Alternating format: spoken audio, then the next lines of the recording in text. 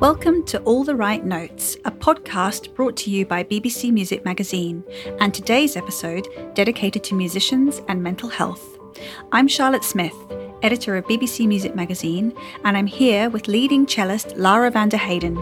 Lara has achieved a huge amount for such a young performer, winning BBC Young Musician of the Year in 2012 at the age of 15, and performing as a soloist with top orchestras, including the BBC Scottish Symphony and BBC National Orchestra of Wales, the Royal and BBC Philharmonic Orchestras, the Academy of St Martin in the Fields, and English Chamber Orchestra. She also performs as a key member of the Kaleidoscope Chamber Collective alongside pianist Tom Poster and violinist Elena Urioste, and regularly collaborates in chamber performances with the likes of pianist Jams Coleman and violist Timothy Ridout. In 2019, she was named BBC Music Magazine's Newcomer of the Year for her debut album 1948 on Champs Hill Records. And in 2022, she released Pohádka, her first album for Chandos, including works by Dvorak, Janacek and Kodály. So Lara, it's a great pleasure to be with you today. Thanks for having me. I'd like to talk to you a little bit about your career, how you gravitated towards the cello and the challenges that you faced, and then perhaps we can talk more generally about the issues and situations that can affect the mental health of performers.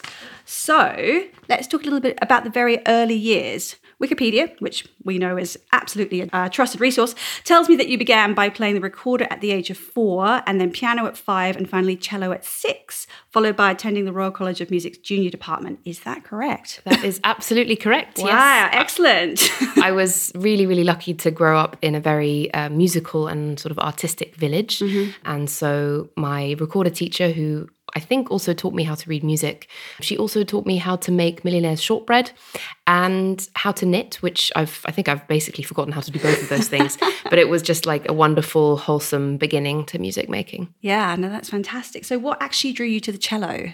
To be honest, my parents chose the cello for me. My dad is an amateur cellist as well, and I think they felt it suited me.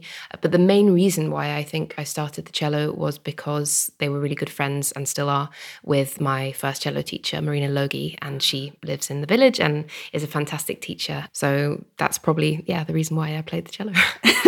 And did you enjoy playing for audiences when you were young, or was it more sort of a fascination with the sound and the music that kept you interested? I think looking back at videos of myself when I was that age, it looked like I really enjoyed performing. I took part in sort of small festivals for children, and I guess we had some house concerts sometimes. And my first performance with orchestra was when I was 9 with the local chamber orchestra, and I remember my mum would always cook the food for them, and so they loved her a lot. Yeah, so I think back then, definitely enjoyed performing. So that was quite a wholesome, kind of friendly experience then. Very much so. Kind of nice introduction to it. So obviously you must have progressed very rapidly to then win BBC Young Musician at 15. Now you were 15, right? I've got that right. Good, excellent. Okay. So was there any element of culture shock about suddenly performing at that scale? Although obviously you'd been performing with orchestras when you were 9, so maybe it was okay. No, there definitely was a huge shock. I remember very distinctly that for the actual final, I'm sure I was nervous, but I wasn't as nervous as I became afterwards. And I felt really lucky to be playing with the orchestra, and the whole experience was a really positive one. And that being said, I mentioned that I had performed with an orchestra at 9, but I hadn't really done much apart from that, maybe a few performances. So I really wasn't used to playing with orchestras of that standard or orchestras at all. And then the day after I won, I kind of felt the nerves and the pressure enter my system. Yeah. So that was a bit of a shock, I think. Yeah, because actually I've heard Nicola Benedetti say a similar thing about when she won BBC Young Musician. She basically said that she felt a bit overwhelmed that she suddenly had all these concerts coming at her and she didn't actually have the repertoire to back it up and had to sort of go away and really think about it and prepare herself mentally for it. Was that sort of a similar situation for you, or was it slightly different? Definitely the feeling of being a bit overwhelmed by it. I think I was, and still am, surrounded by a really good support network. So I think we were very wise in how much we took on. And also my then teacher, Leonid Gorokov, was really good at making sure that I had lots of repertoire. So throughout the competition, I think some people enter and then don't really even plan to the final, whereas he had fully created a whole program for me, which meant that I knew what I would play if it happened. I didn't think it was going to happen. But, sure, that I was ready for that. So that was really smart of him. And I had also heard from some other people who had been through that experience that it's, a big panic if you don't have the repertoire ready. Yeah. So I think what came afterwards was very different to what had come before in terms of, like big recording contracts and everything. We decided to leave those until I felt I was ready. So yeah, maybe not quite the level of what Nikki went through. Yeah, but, yeah. Sure. I mean, obviously your career now seems quite really balanced, nicely balanced between chamber and orchestral and all sorts of things. I mean, I'm assuming that that's like a very deliberate choice on your part. Definitely. I mean, I think with anything, it's all sort of a balance of luck and choice, and it's sort of grown this way, but it is exactly the balance that I would like. I love having a big variety of things, and I think doing just one thing would get pretty tedious after a while. So I love having the balance, yeah. Yeah, okay. So let's talk a little bit more generally. I know you've written for the Strad, because I was editor when you did, and you've spoken to At Home with the London Mozart players about overcoming performance nerves, and particularly about the importance of talking about this aspect of a musician's life, because there's sometimes a bit of a stigma attached to it. So tell me, as a performer, was there a time when nerves seemed to be taking over, and what did you do to counter that or to deal with that? I like to be as honest and as open as possible about all of this. I think gradually, as I've gotten older, the nerves have maybe gotten worse. Okay. I think there was definitely a hit potentially after lockdown where I think my nerves were quite bad. It varies a lot from what the project is. I get the most nervous in concertos and maybe duo performances, depends on my mood. I feel like it's quite a chemical thing. If my brain is sort of erring in one direction, then I'll start to get really paranoid and worried during a concert. Often in chamber music, I feel like I focus a lot on trying to uplift and support other people. Mm-hmm. So then the focus is less on me and how I feel. Yeah. But then if, for example, in a piece, I suddenly have a melody and all eyes are on me, so to say, then I get a big hit of nerves just for that particular line. Yeah. It's something that maybe isn't spoken about enough, and also isn't spoken about enough in teaching in general, where, if you're prepared enough, if you work hard enough, you shouldn't be nervous. And for me, sometimes it was the case that the pieces I'd played the most, and actually I really didn't struggle with technically or anything, I would become more and more afraid of, particularly with memory. So I actually don't play from memory anymore. And I feel like maybe someday I will tackle that and try to play from memory again. But of course, the longer you don't play from memory, the harder it feels. But I think it's also something I've spoken about this with a lot of people who have similar issues, and playing from memory in the way that we live our lives as musicians is less of a possibility than it used to be, because most of us are playing a huge range of repertoire from one day to the next. And I think the memorizing concertos and stuff like that stems from a time when, you'd be touring the same concerto for half a year. And that's very different to playing Dvorak concerto and then the next day playing a full chamber program and the day after, So it's really also about having the time to spend on memorization. Yeah, it's a lot for your brain to take in. Why do you think, it's a strange thing that the mind does that. It's something that you know really, really well. It suddenly becomes obsessed with the fact that it might go wrong. Is that basically what's happening? And how do you actually deal with that? Yeah, that's the question. Yeah. That's exactly what happens. And I've listened to some podcasts about, I think it's called choking, which baseball players and basketball players have, where they suddenly forget how to do the things that are most natural to them. Right. And it's something about sort of switching your consciousness state. So something that you can fully do in your subconscious, you become really conscious of it all of a sudden. Yes. And that's, I think, very much what happens. And the other thing is that you kind of need to practice the performance state to be able to practice getting that mindset right. Mm-hmm. But it's very hard to create that in a practice room. You can't create the feeling of sitting in front of an orchestra and in front of a whole hall of people. And that's one of the things that I think I've struggled with the most, is that the only way you can practice it is by having the performance. So I definitely feel that my nerves get better when I'm playing more. It makes a lot of sense that you just get used to it, basically. Yes, whereas, lockdown would have been harder because, of course, that took you away from performing for a period of time, and then you had to kind of build up the resistance again almost Exactly. afterwards. Yeah. Exactly. Yeah. So yeah. So what I do in the moment, I mean, as I said, what I've done now is that I don't play from memory anymore. The main reason that I don't do that is that I felt that the stress it was giving me was totally outweighing the positives that memorizing could do.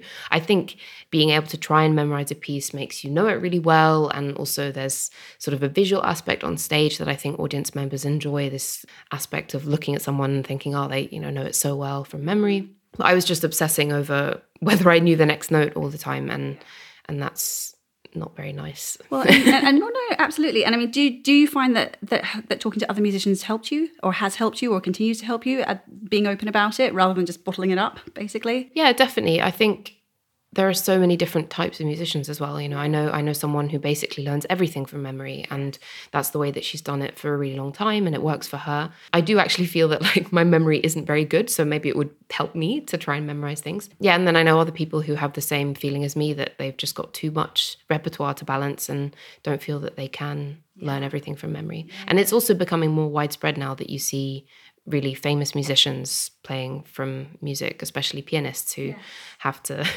memorize so much. Many notes. Yeah, exactly. So, I mean, what about moving away from performance notes? But what about the emphasis on technical perfection and the fear of getting things wrong? Because obviously, and I think that goes hand in hand with a sense of competition for musicians as well. Because obviously, you don't want to think of music as being like an Olympic sport, but actually you need this high level of technical control in order to provide the basis to be beautifully musical, and that can lead to quite an obsessive attitude, and also as a sense of competition. And I wondered how you felt about those things.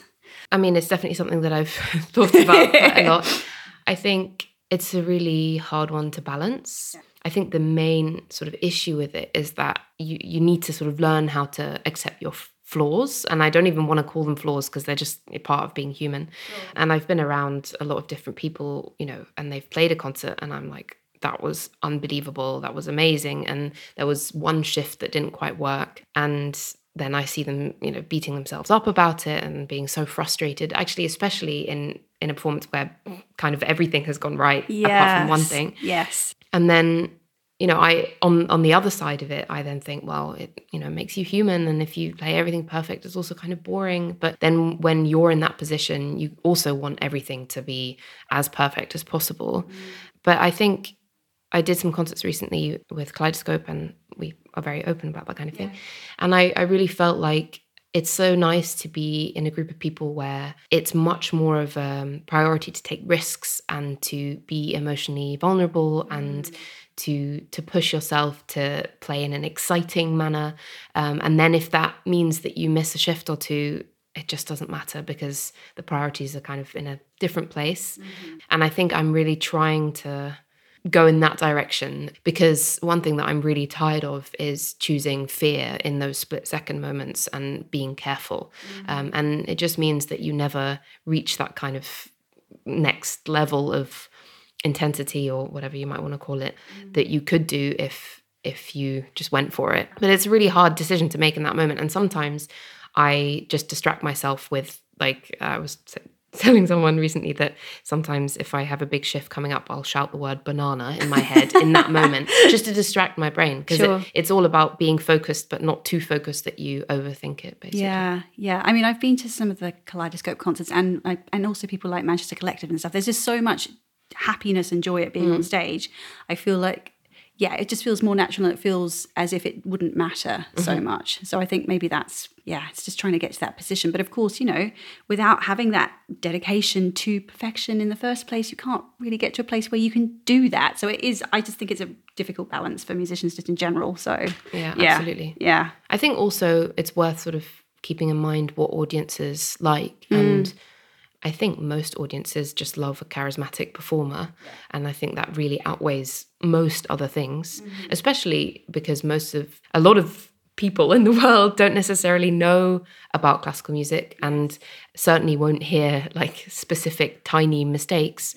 My partner isn't a musician, and I don't think he notices what I would call my worst performance or my best performance. For him, it's just whether I'm happy or not kind of thing. Yeah.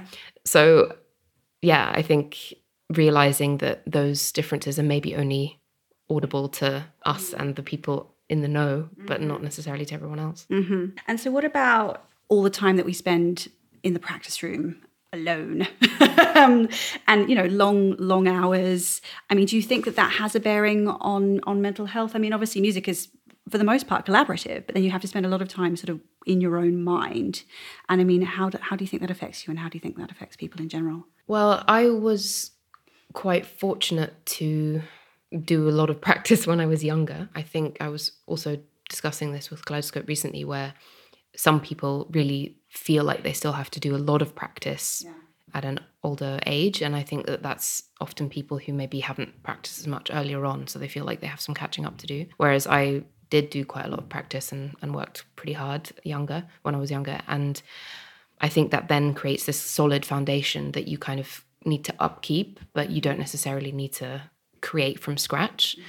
But yeah, the hours in the practice room, they can be quite draining, and I certainly find myself drifting off brain-wise. I often have a sheet of paper next to my music stand where I write down things that I remember that I need to do later on. You know? So yeah, I think there are different kinds of practice. Sometimes I practice just to keep my fingers moving and making sure everything feels good. Sometimes I practice to like really learn the notes of a piece and do fingerings, and that's probably one of the more concentrated modes of practice. So there are so many different things. But my favorite type of practice is rehearsing. Yeah. And that is collaborative, as you say. And for example, actually yesterday I had a rehearsal with Jams, and we were learning a new piece together, and it was just so wonderful to play a phrase and then really think, okay, what can we do to make this phrase more exciting and talk about it? And I love doing that. Yeah. I mean, do you often do that then? Do you often sort of learn a piece together? And obviously you must do, you know, a bit of work on it yourself to start off with, but, you know, that's actually quite an interesting way of doing it. Yeah, I think it's not always possible because there isn't always enough rehearsal time, but I like that the most. I think I try to make that possible in most cases. So to arrive like knowing the score reasonably well and knowing the notes, having done all the fingerings so that it's all kind of there, but then bringing shape and life to it together with other people. And yeah, that would be my preferred way of doing everything, really. And what about other aspects of being a musician that can be challenging? Like, for example, working in an industry that seems to have to justify its existence in terms of funding and, you know, successive governments trying to convince them, you know, each time, yes, music is as valuable as maths and science. Do you think that has a bearing on the way that musicians feel about themselves and their profession? Yeah, I think definitely it's something that a lot of us felt during the pandemic. I mean, I think that the decisions that were made were not incorrect. Like, you know, I guess everyone had to cut down on what they were doing. But yeah, I think also in the UK, it sort of looks different than maybe in other places in the world, and especially in Europe. And I think the feeling that you work so hard and commit so much of your life to doing it and that not a huge amount comes back. I personally have been very fortunate. I've never had to struggle massively. I come from a pretty privileged background as well, but I know that financially for a lot of people, it's just so difficult. And, you know, having to have lots of different kinds of jobs in music and also just like living costs in the UK. And so it's a lot, like it's a big mental load basically. And it's so valuable for education and also just for bringing people joy. And I think a lot of people don't realize how deeply music is intertwined with everything in our lives. I think when people think about classical music, it's only in a concert setting and, you know, people paying to come and see that concert, and it maybe is a bit of a stiff environment. But the people who play on films, the people who play on video game music, they're all, you know, trained musicians who had to put a lot of time and effort into being able to play like that. And I think a lot of that we take for granted. And also, I mean, not just that, like in pop music and jazz music, there are all people who devote their entire lives to being good at that craft. And I think without it, it would be such a strange world, you know? I mean, because that's the thing. I mean, obviously there are many difficulties that we've been speaking about, but, you know, being a musician, it's you know, it's artistic and it's creative and it creates well-being, you know. So, you know, and it's it's massively beneficial for student learning in all areas. You know, students who are in schools who have some music provision do really well in other subjects, and and it's good for people with dementia and other mental health conditions and all sorts of things. I mean, have you seen that at various points in your career? Have you seen how it's impacted positively on people in that sort of way? Definitely. One big example of that was Galleon School in London. I went there. It was quite a long time ago that I went, but they do amazing things with their students. They all learn the Kodály method, and everything that they learn, they kind of do it through certain crafts or through music. For example, they were learning about the Tudors, and they were growing the food that the Tudors would have eaten, and they all learn an instrument. And it's such an amazing school. I went there and all the students seem happy and they're engaged and focused. And it also gives you a really amazing sense of confidence to know that you're investing time in a craft that really takes patience. I mean, every day you may make a tiny amount of progress, but it's really about the long-term goals with learning an instrument. And that's something so valuable for a child, because I think nowadays things are very instantaneous, and instant gratification is like a big thing. And I know that myself. I know that my attention span has gone down massively. Mine too. And so it's sort of a bit of a dying thing. And I think to encourage children, and whether that's like putting in time for sports or putting time for any kind of craft that takes everyday practice to make yourself better, is just so unbelievably valuable, just to teach patience, really. Oh yeah, absolutely. Listen, that I think brings us pretty much to the end of this discussion. Though, of course, there are so many areas we could also be talking about, but I want to thank you so much for taking time out of your really busy schedule to speak to me today about this important topic. It's been fascinating. Thank you so much for having me. Thank you. So that was the lovely Laura van der Heijden being very open about the various pressures that musicians face. I mean, I'm particularly interested in what she had to say about performance, nerves and memory, as that's something that always affected me too when I was a school-age violin student, and then when I was at the Royal College of Music in my teens and early 20s. So when I was younger, I had a violin teacher who insisted I play everything from memory, even a brand new piece. So after the initial lesson, if I hadn't memorized it for the next lesson the following week, she'd be deeply unimpressed. And I now understand why, because it was training me to be comfortable with that skill set, so I'd be able to cope with that memory side of things, even when the pressure was much, much greater in a concert setting. But then when I became older, I moved to a different teacher who wasn't insistent on memory at all, and I became less and less likely to work up the courage to play from memory in front of an audience. And it wasn't because I didn't know the piece, and it was because my mind would think of all the things that could go wrong, and in the moment I'd suddenly find myself unable to remember the next note or the right fingering or the right bowing, and that fear of that happening on stage would affect the performance, and I'd be so afraid of forgetting something that I couldn't possibly concentrate on trying to give a committed sort of musical, emotional performance. So I'm in the studio with the rest of my BBC Music Magazine colleagues. We've got Jeremy Pound, Steve Wright and Michael Beek. And I'm going to ask you all, do you have any memories of performing in concerts or speaking in front of people, or any situation where you've become very nervous, or alternatively where you weren't nervous at all? Jeremy, do you have something? You've seen lots of choirs. Yes. So. Well, when I sung as a chorister when I was little, I had no nerves at all. And in fact, the bigger the audience, the better. Choristers can be very competitive, and you wanted those big solos and you wanted the big occasions. And I just don't remember having any sort of nerves when I was little. None at all. I sung in the Sheldonian, fine. Did a Bach solo in the Sheldonian, in Oxford. More than happy with that. These days, I'm a nervous wreck if I ever have to sing by myself. I sing in a choir, just an amateur choir. Our audiences tend to be about 20 or 30 people. And if I was asked to do a solo, it would give me a sleepless night. It really would. I don't know if it's an age thing or a self-consciousness thing which develops as you get older. Oh, I think it is. You see these young prodigies and you wonder how they handle that immense pressure. But that's because it's easier for them because they haven't developed that self-consciousness that you develop when you're in your teens. And so, they don't experience those issues.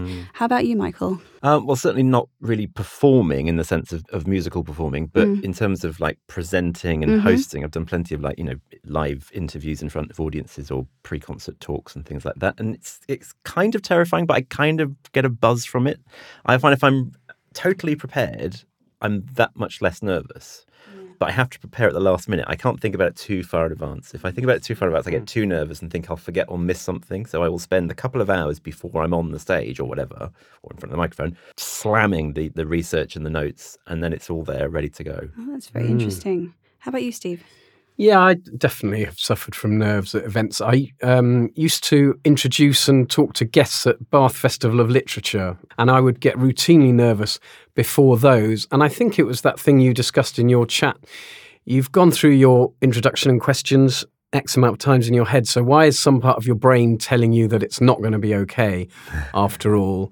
And there's also, there's an indecision about how far to go off the script and how far to wing it, I think.